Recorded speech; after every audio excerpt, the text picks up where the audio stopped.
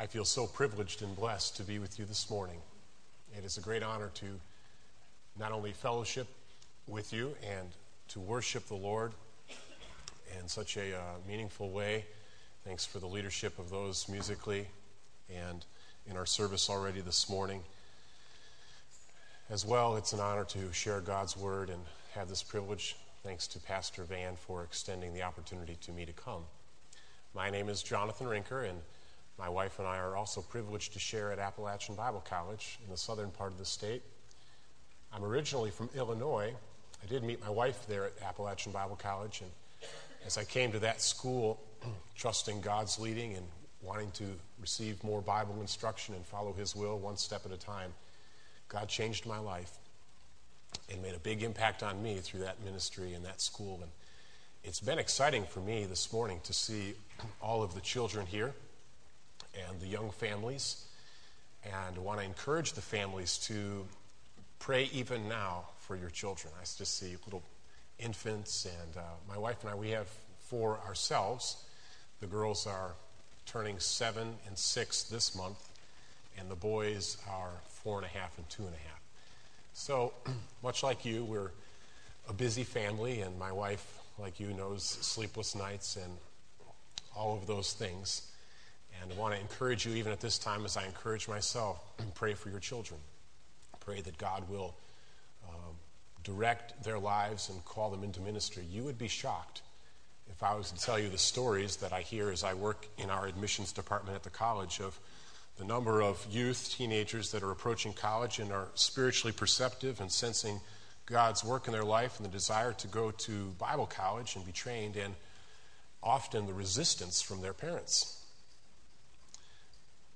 wishing rather that their children had a career to fall back on, or better financial security, or the assurance that they'll have a job when they graduate.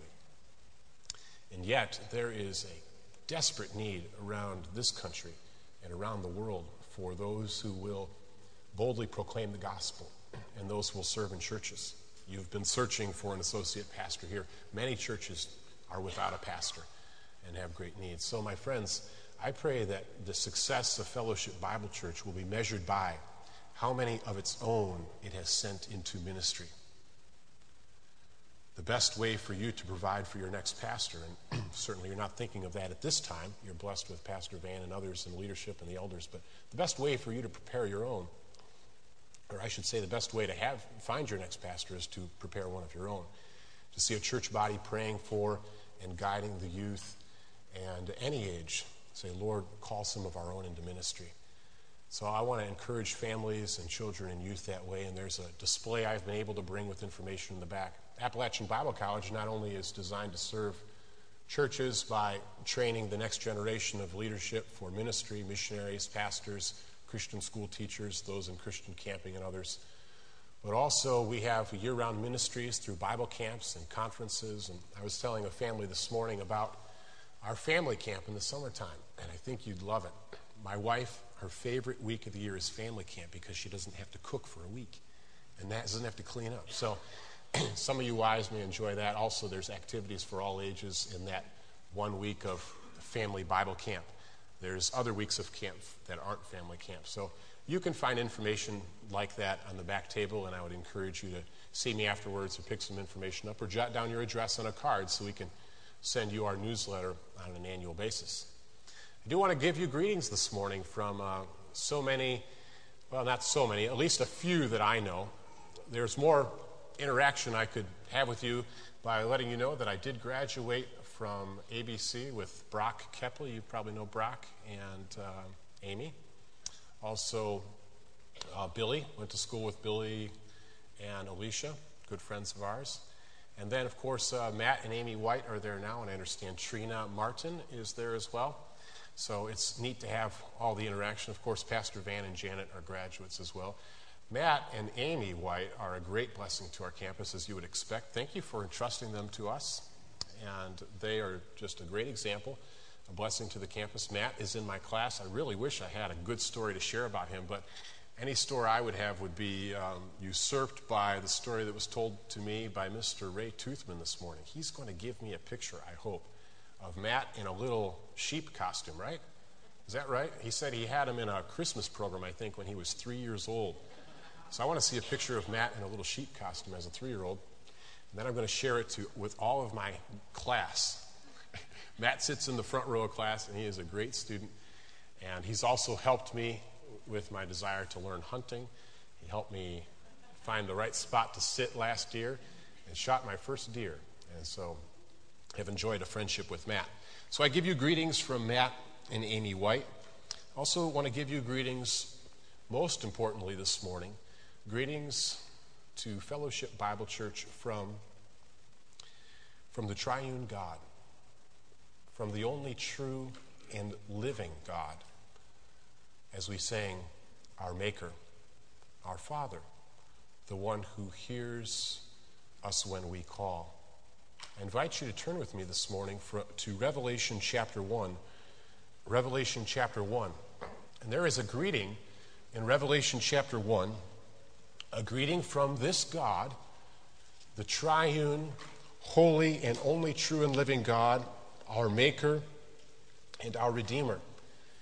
This greeting in Revelation chapter 1 that begins in verse 4 is a greeting that's directed, as Revelation was first delivered, to the 7 churches in Asia, this province of the Roman Empire, which is now modern-day Turkey.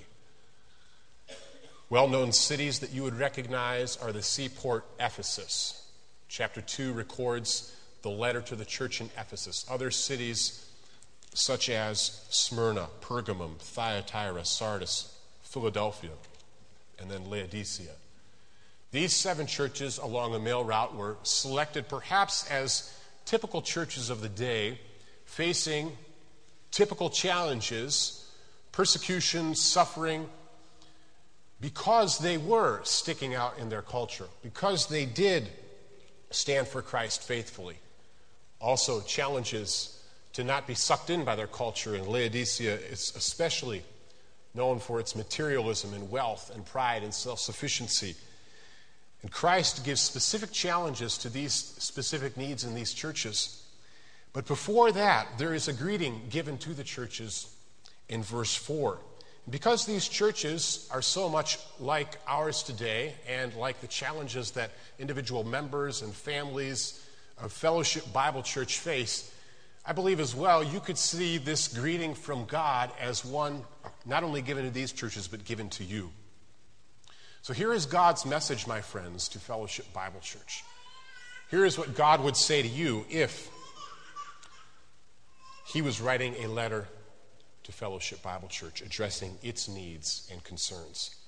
But before we get to that greeting in verse 4, verses 1 through 3 set the scene, and they provide for us a certain atmosphere of urgency.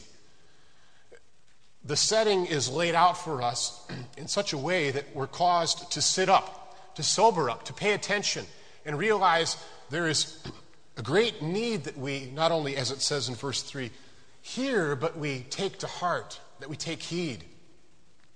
Notice the words in the introduction before the greeting in verses 1 through 3. The revelation of Jesus Christ, which God gave him to show his servants what must soon take place. He made it known by sending his angel to his servant John, who testifies to everything he saw, that is, the word of God and the testimony of Jesus Christ.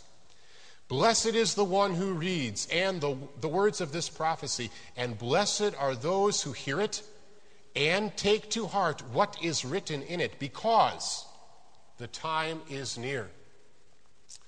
There are 2 aspects of this introductory setting, this setting of the scene in verses 1 through 3, which cause it to be so important for us, which even though it has been 2,000 years since these words were delivered, we say, wow, this is important. Number 1, it identifies for us the person from whom this message really comes. This is not, my friends, just the Apostle John, for all the respect that the churches would have given him as the apostle, as the one who is now perhaps the last apostle left. This is not just John, and this is not just another Sunday morning sermon at Fellowship Bible Church here in Charlestown. This is a message. These are words from Jesus Christ, delivered from God the Father to his servants. You realize the message delivered from God this morning is important that we listen. Does God throw around his words loosely? Does he carelessly dispense revelation? Does he, when he gives it, is it that which is optional for us? Is it read these instructions if you care to, or if not, don't worry about it and try to figure it out on your own? No, this is very serious. And so verses 1 through 3 are very clear. It's the revelation not only about Jesus Christ, but from him, given to him from God to relay to his servants. And secondly, not only do we realize who this message is from, but we realize there's a great urgency because, as the end of verse 1 says, and as the end of verse 3 points out again, twice in these verses, it's things which must soon take place. It is also, as the end of verse 3 says, because the time is near. Therefore, again, great urgency to these words.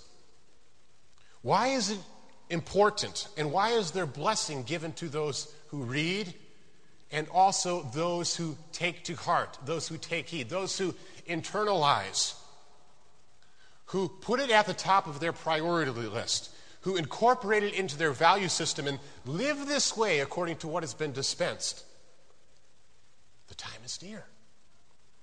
Therefore, blessed is the one who takes to heart, because they're living as if it is really true, even though it has been many, many years. But looking through God's eyes, looking at his view of history, this is a culmination to which the world is rushing in God's timetable, in which all things will be wrapped up and brought under the lordship of Jesus Christ, in which he will judge the world in righteousness, and his wrath will be displayed in an unbelievable way against the rebellion and hard-heartedness and stiffness of heart of so many of the world. And so, my friends, as this is delivered to the churches, this is a wake-up call. This is a warning to the complacent Christian. This is a warning to the one who has settled into the comforts of the status quo, as if this earth is all that there is. No. And not only is this a warning, but this is also for those who are faithfully following in the face of opposition, those who are doing God's will. This is a comfort, isn't it? Wouldn't it be a comfort to know the time is near? Oh, thank you, Lord Jesus. Indeed, come quickly. I am looking forward to your return. I have a greater hope and stock in eternity than I have placed in this earth. Lay up for yourselves treasures in heaven. When Christ, who is our life, shall appear, then you will also appear with him in glory.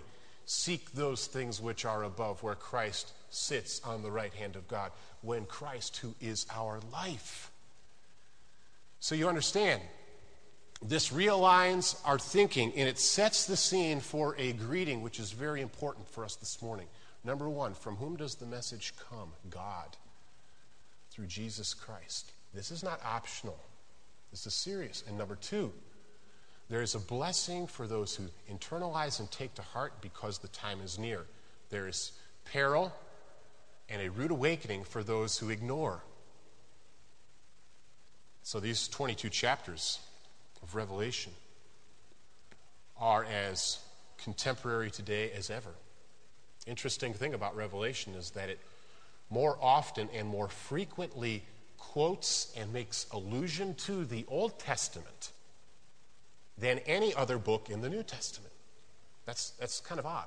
Here is the last book, a forward-looking book, some prophecy still yet to be fulfilled, that quotes and makes allusion to the Old Testament more frequently than any other New Testament book. And yet it's showing both its fulfillment of all prophecy and the culmination of it, and having its foot in the Old Testament and a foot yet in the future.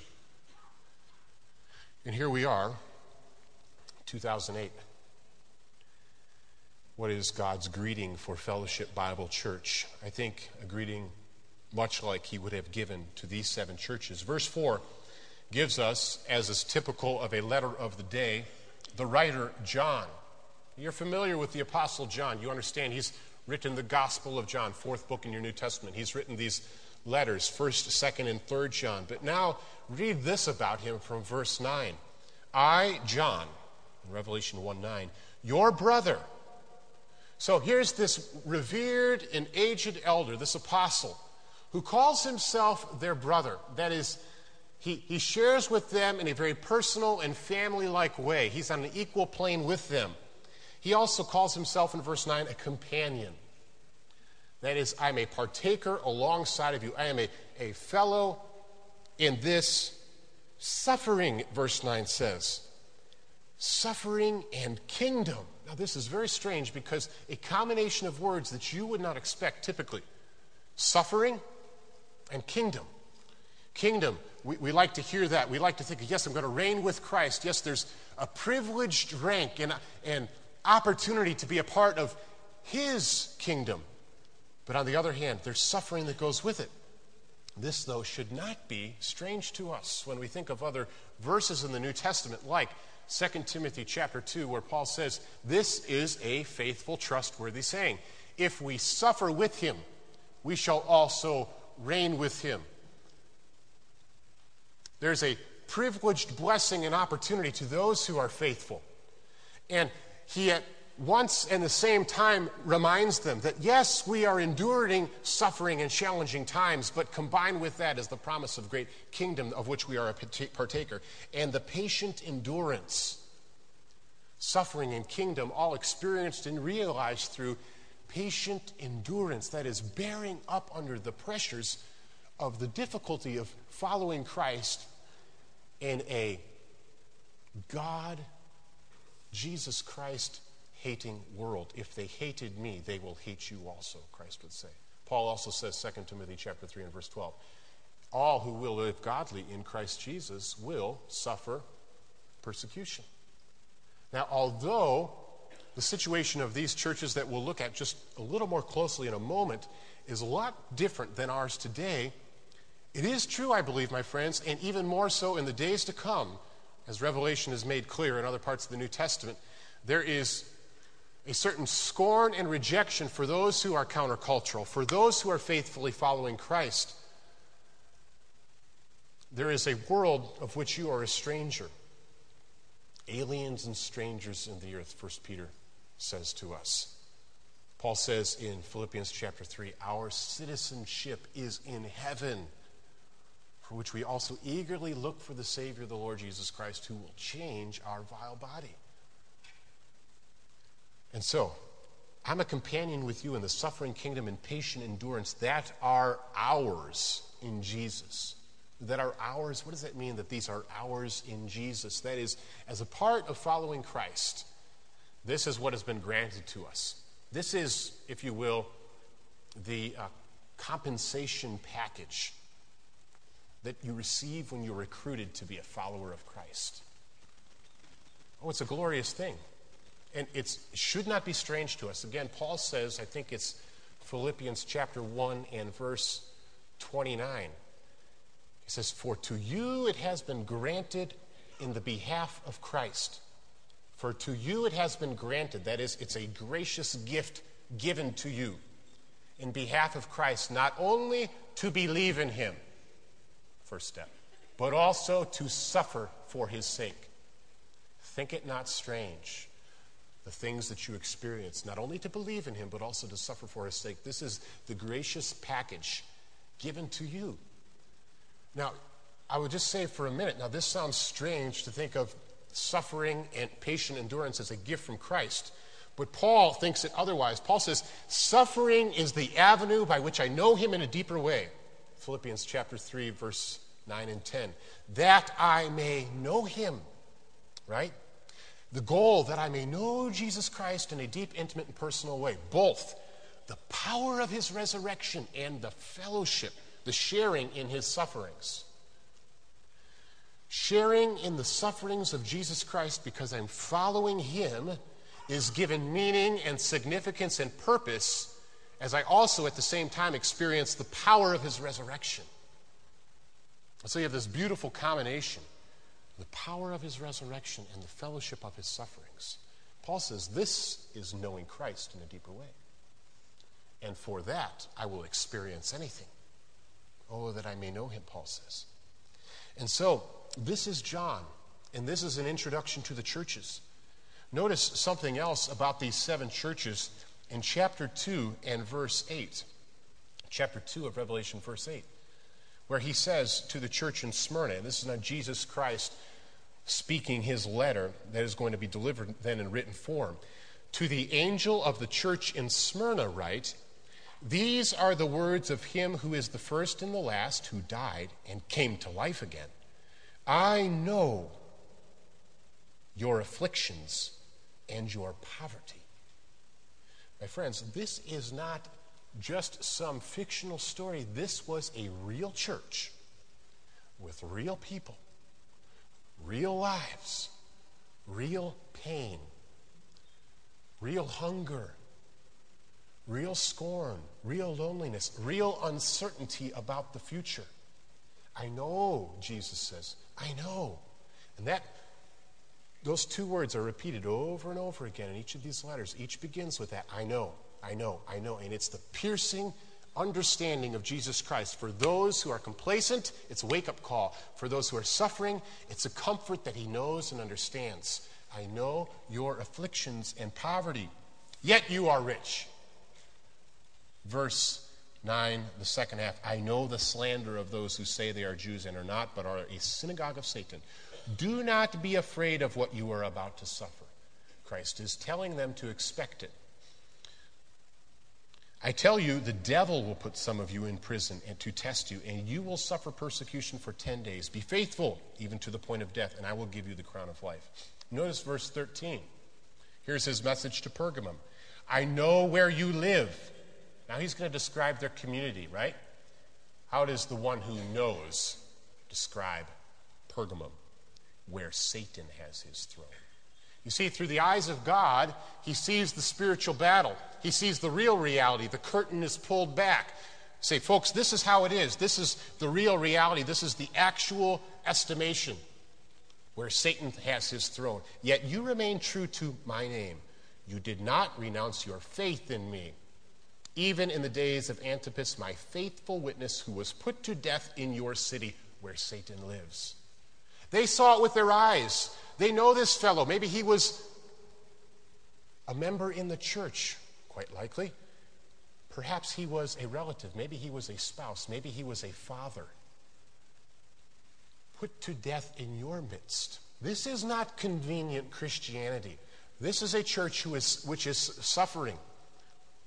Now, that's the situation of at least 2 of the churches. One of the churches, Laodicea, as I already mentioned, the last one given a letter at the end of chapter 3, was a very complacent church. Not suffering persecution, but perhaps in an even more perilous situation because they had grown complacent in comfort with all of their riches. There was an earthquake in Laodicea, and I believe it was the 80s AD, and they were offered help from the government to rebuild the city. They said, no thanks, we can do it ourselves.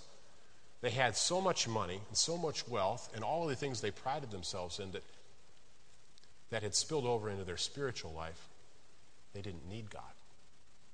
Christ says of them, you are lukewarm. I am going to spew you out of my mouth. I stand at the door and knock.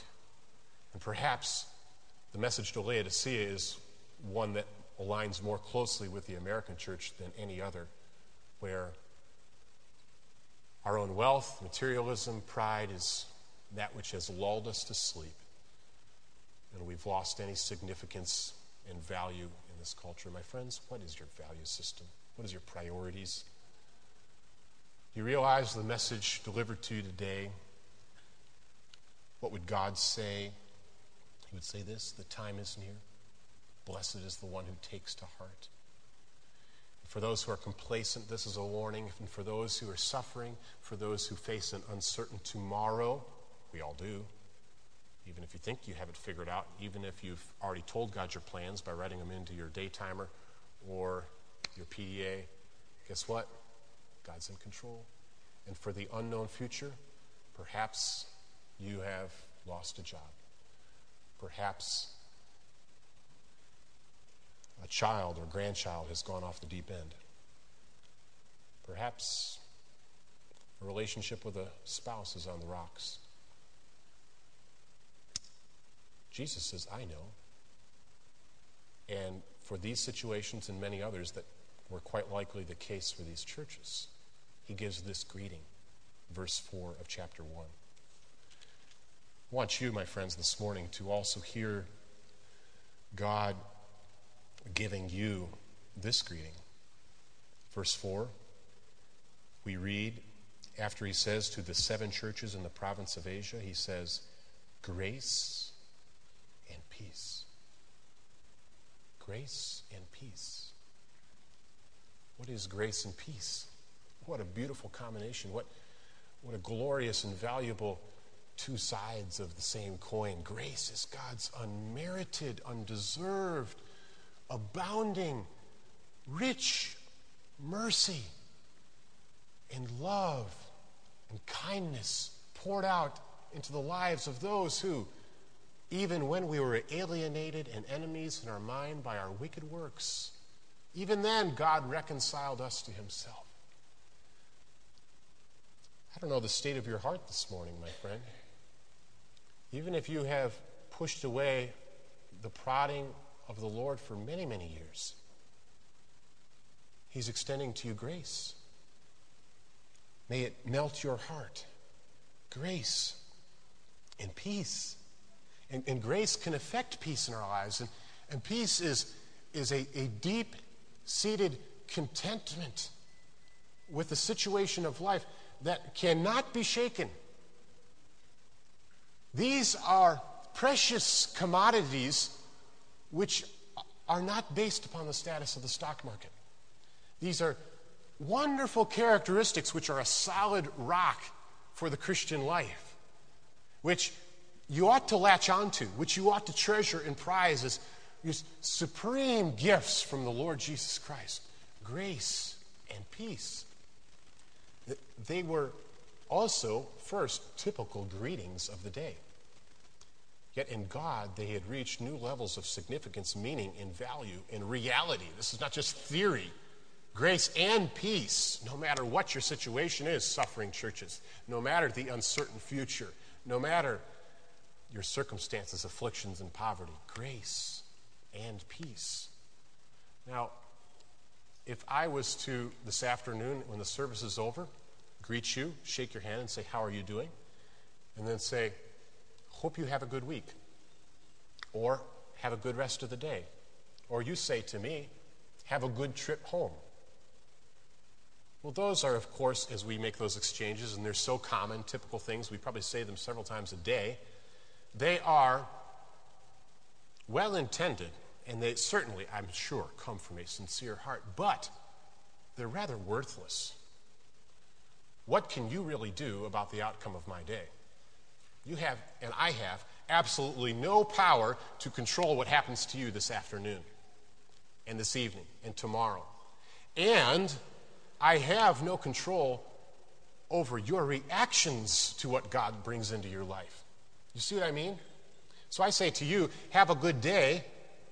And I'm glad that you accept that as sincere, and I really mean it, but there's nothing I can do about your day or your week or your future or your health or your children or your finances or anything.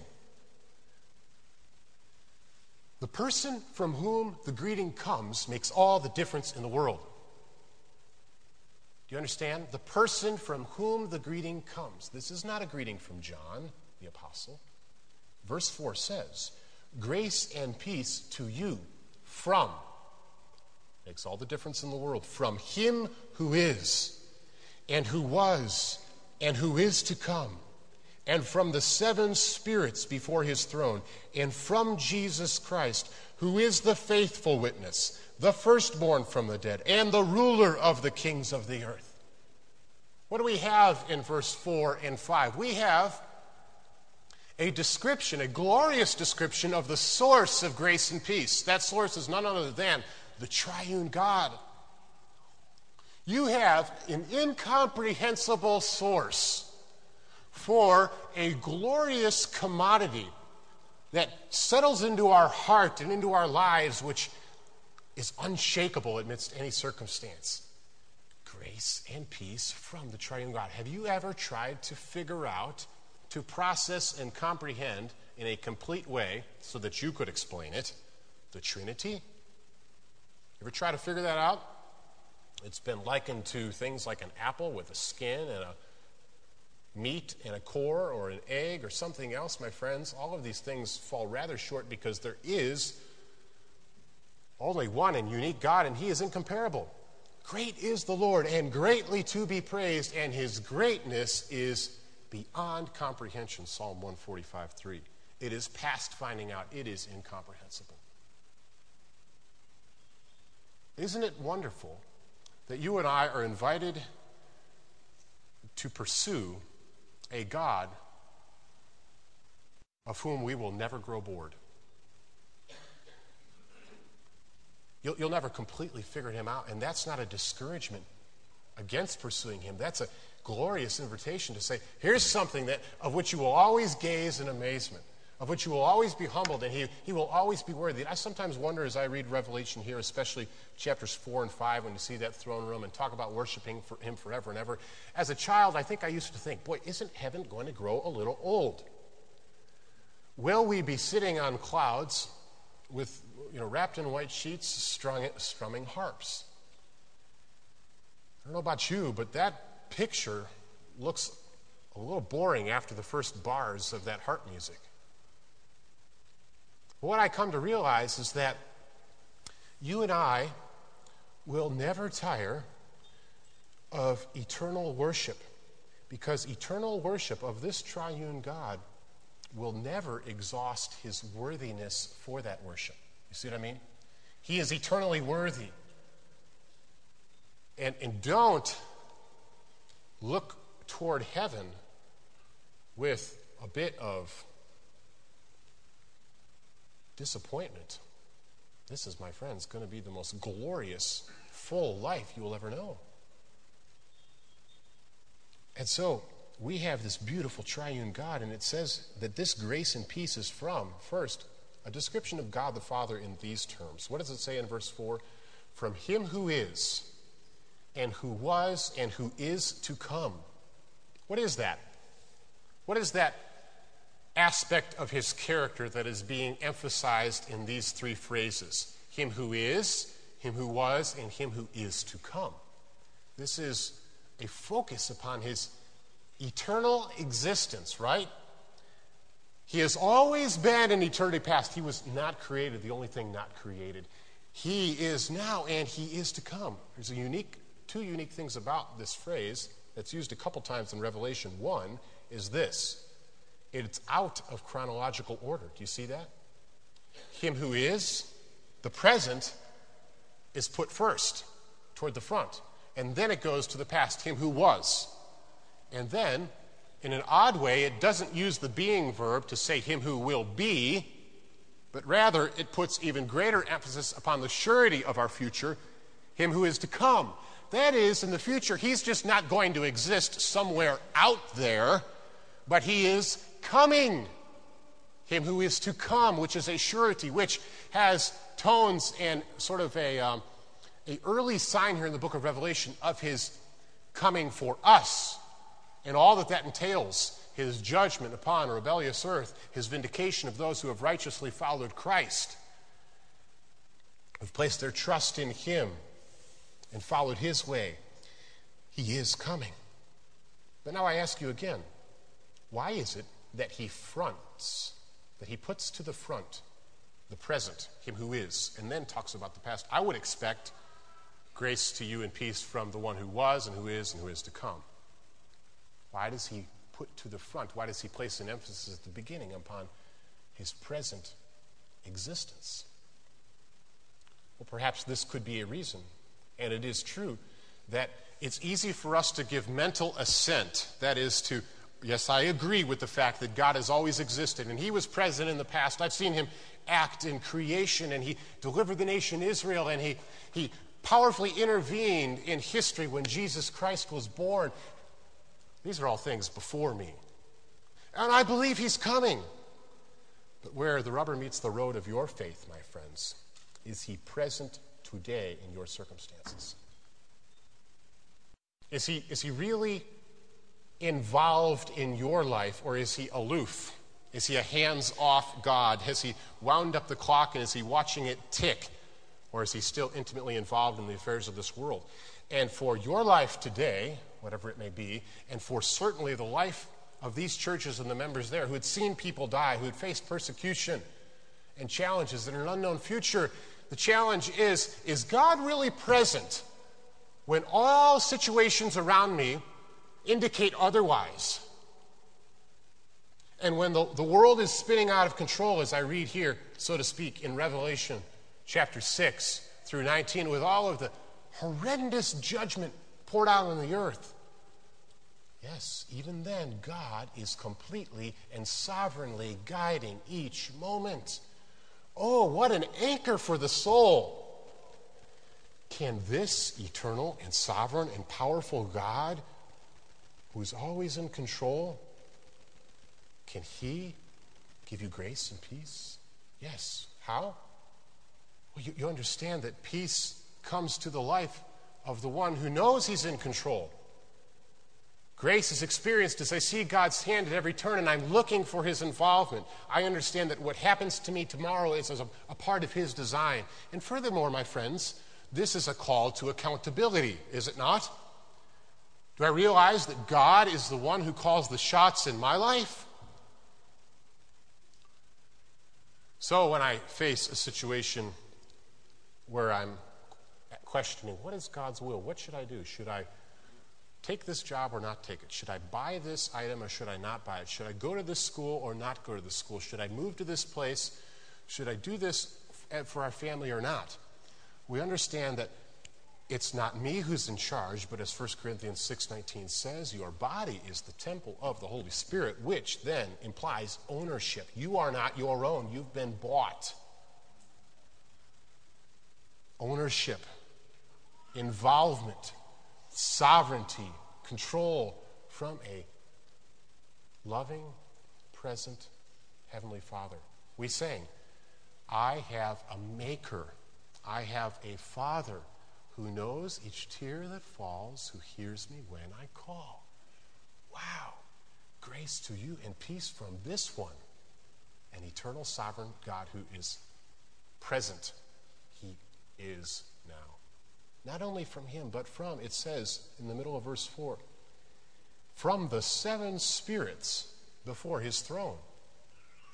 Now, because we find in this passage lined out for us God the Father, and clearly the beginning of verse 5, Jesus Christ, the natural assumption is this is probably a reference to God the Holy Spirit, but it's put in strange terms, the 7 spirits before his throne. Look with me, if you will, at chapter 4 and verse 5. Chapter 4 and verse 5.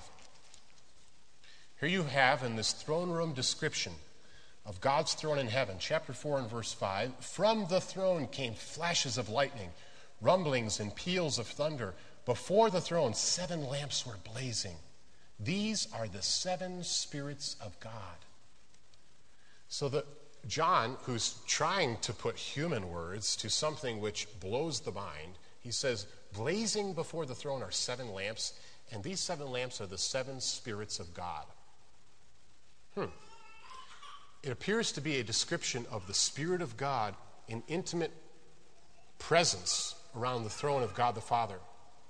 Not only that, look at chapter 5 and verse 6. Not only 4:5, but 5:6. Chapter 5 and verse 6, where we read, then I saw a lamb, Jesus, looking as if it had been slain, standing in the center of the throne, encircled by the 4 living creatures and the elders.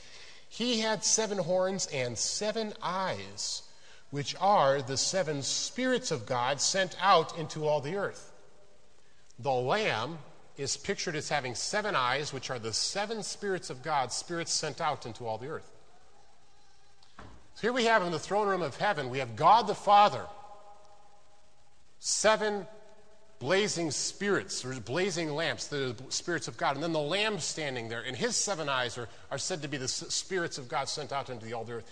You have the triune God in intimate relationship and unity, and a description which is almost beyond our comprehension, or probably is. And the 7 spirits of God, I believe, is now a description of the Spirit of God, the Holy Spirit, in all of his fullness, completeness, and perfection. You know, each of these letters in chapters 2 and 3 ends with this admonition: he who has an ear, let him hear and Jesus is speaking, what the Spirit says to the churches. And so it's the Holy Spirit which brings to reality and brings to pass through conviction and makes it settle in our heart the message which comes from God through Jesus Christ, delivered to the churches. And Jesus says at the end of each letter, he who has an ear, let him hear what the Spirit says to the churches. So we have in verse 5, grace to you and peace from the beautiful Holy Spirit of God. Now, what do we know, my friends, as we read the New Testament? That the Holy Spirit has been given and placed in our hearts. I already quoted 1 Corinthians chapter 6. Your body is the temple of the Holy Spirit. God resides in you through his Spirit, which is a comforting presence. The love of God has been shed abroad in our hearts through the Holy Spirit given to us, Romans 5. Galatians chapter 4, he sent forth the Spirit of his Son into our hearts, by which we cry out, Abba, Father. The intimacy of the relationship, the grace and peace that can be experienced as a real settling factor in life, regardless of circumstances, can be known through the personal presence of God, his Spirit. Do you know it today, my friends? Do you walk in sensitivity to God's prodding in your life? There's an old song, we don't sing it much anymore. Every time I hear the Spirit moving in my heart, I will pray. It's the thought of this: I am obediently walking in accord with the Word of God, and the Word of God brought to my mind through the Holy Spirit. Or I've heard it put this way: the Spirit of God takes the Word of God and applies it to the heart of the child of God to make him more like the Son of God. The Spirit of God takes the Word of God and applies it to the heart of the child of God to make him more like the Son of God.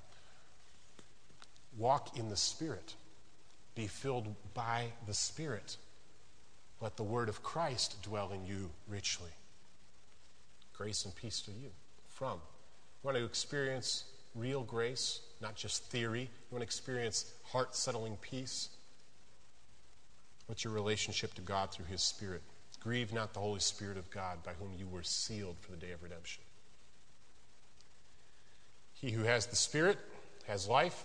He who has not the Spirit, he who has not the Son, shall not see life, but the wrath of God abides on him. Note now, the final one from whom we receive grace and peace here in chapter 1. It's said in verse 5, from Jesus Christ. Grace and peace from Jesus Christ. Who is Jesus, my friends? Very briefly, you have 3 descriptions of who he is, and then 3 descriptions in the end of verse 5 and verse 6 of what he has done. And what he has done is that which accomplishes the grace and peace in our life.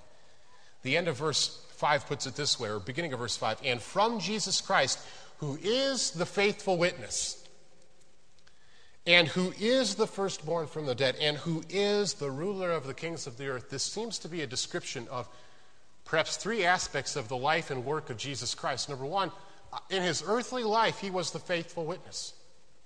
Now, we read, I believe, in chapter 2 already, and verse 13, about this fellow named Antipas.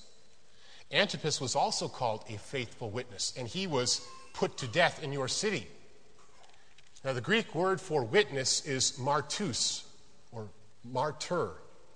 It's the word martus from which we get our English martyr, or one killed for a cause.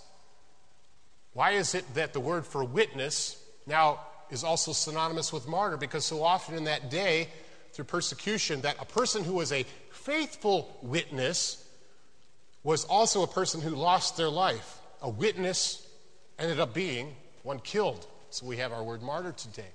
Here's one Antipas, and here's one Jesus, who himself also was faithful to the point of death, even death on a cross. What an example for those who are facing an unknown future. I look to Jesus Christ, who's already been through it. Can I experience grace and peace from one who understands, who was in all points tested, tempted like as we are, yet without sin? He's already gone through it. Hebrews 12, looking unto Jesus, the author and finisher of our faith, who for the joy that was set before him endured the cross, despising the shame. Oh yes, I can receive real grace and peace from one who's been through it and knows it and experienced it. Not only that, but I know he's the one who is in sovereign rank. He's the firstborn. He's exalted from the dead. Faithful witness in his life, exalted in supreme rank in his resurrection. The firstborn from the dead. I think a reference to his resurrection, his exaltation, in his rank, in his leadership, under which I am a follower. And finally, he's the ruler of the kings of the earth. And what a great contrast this is to those who are told you have to offer incense to Caesar. You have to bow your knee to the imperial cult, to this man who calls himself a god. There is one ruler of the kings of the earth. He is the King of kings and the Lord of lords. And in his coming, it will be so. All will know it. Every knee will bow and every tongue confess that Jesus is Lord. Ruler of the kings of the earth. My friends, I look forward to real grace and peace. I look forward to vindication. I look forward to his righteous judgment. I look forward to him being proved for what he is, that all the world may know that he is Lord. And finally, the middle of verse 5 and verse 6 puts it this way. To him who loves us. To him who loves us. Oh, my friends, I again say to you this morning, this is not just theory. This is not just good wishes from a God who's only giving us his words. Grace to you and peace, my friend, there in that city suffering. Well, I heard about that fellow who was killed in your midst where Satan lives. This is not just words. This is action. This is a God who loves us. How? It says in verse 5, he has freed us. Perhaps your Bible says washed us or cleansed us. The idea is a release, a redemption from our sins by his blood. 30 times in the New Testament we have the word lamb. That is a helpless, defenseless, innocent little animal, lamb. 29 of those occurrences of lamb in the New Testament are right here in Revelation. Most of the time about Jesus Christ. The primary description of Jesus is not just one riding on a white horse who's got a sword coming out of his mouth and strikes the armies of the earth dead with his very words, sword coming out of his mouth. But here is a lamb who was slain, violently killed, when God's wrath was poured out for my sin and yours. What's your reaction to that sacrifice? Thank you, God. Appreciate it, but now let me go on with my own life. No thanks, God. I'd rather stand in my own merit. Oh, my friends, worthy is the Lamb who was slain. Worthy is the Lamb who was slain. He loves us. Do you know love? Have you experienced grace that comes from placing your trust in him? Do you know a peace that passes understanding? Do you know a peace where Jesus would say, my peace I give to you. Not as the world gives, give I unto you. Well, this is a much better peace. To him who loves us and has freed us from our sins by his blood, he's made us a kingdom. Oh, a glorious rank. Our citizenship is in heaven. They were in poverty. They were in afflictions. They were outcasts. You may also be as you stand for Christ. But they, on the other hand, a kingdom and priests, royal servants who minister before the King of Kings and Lord of Lords. What a privileged opportunity. priest to serve his God and Father. To him be glory and power forever and ever. And we say in response, so let it be. Amen. That is, we're giving ourselves over in affirmation and in heart commitment to what has been said here. This is who my God is. This is what my God has done. This is what I have in my life. Life-changing grace and peace, no matter the circumstance and no matter the setting. I encourage you now at this time to bow your head with me. I want to ask you a question.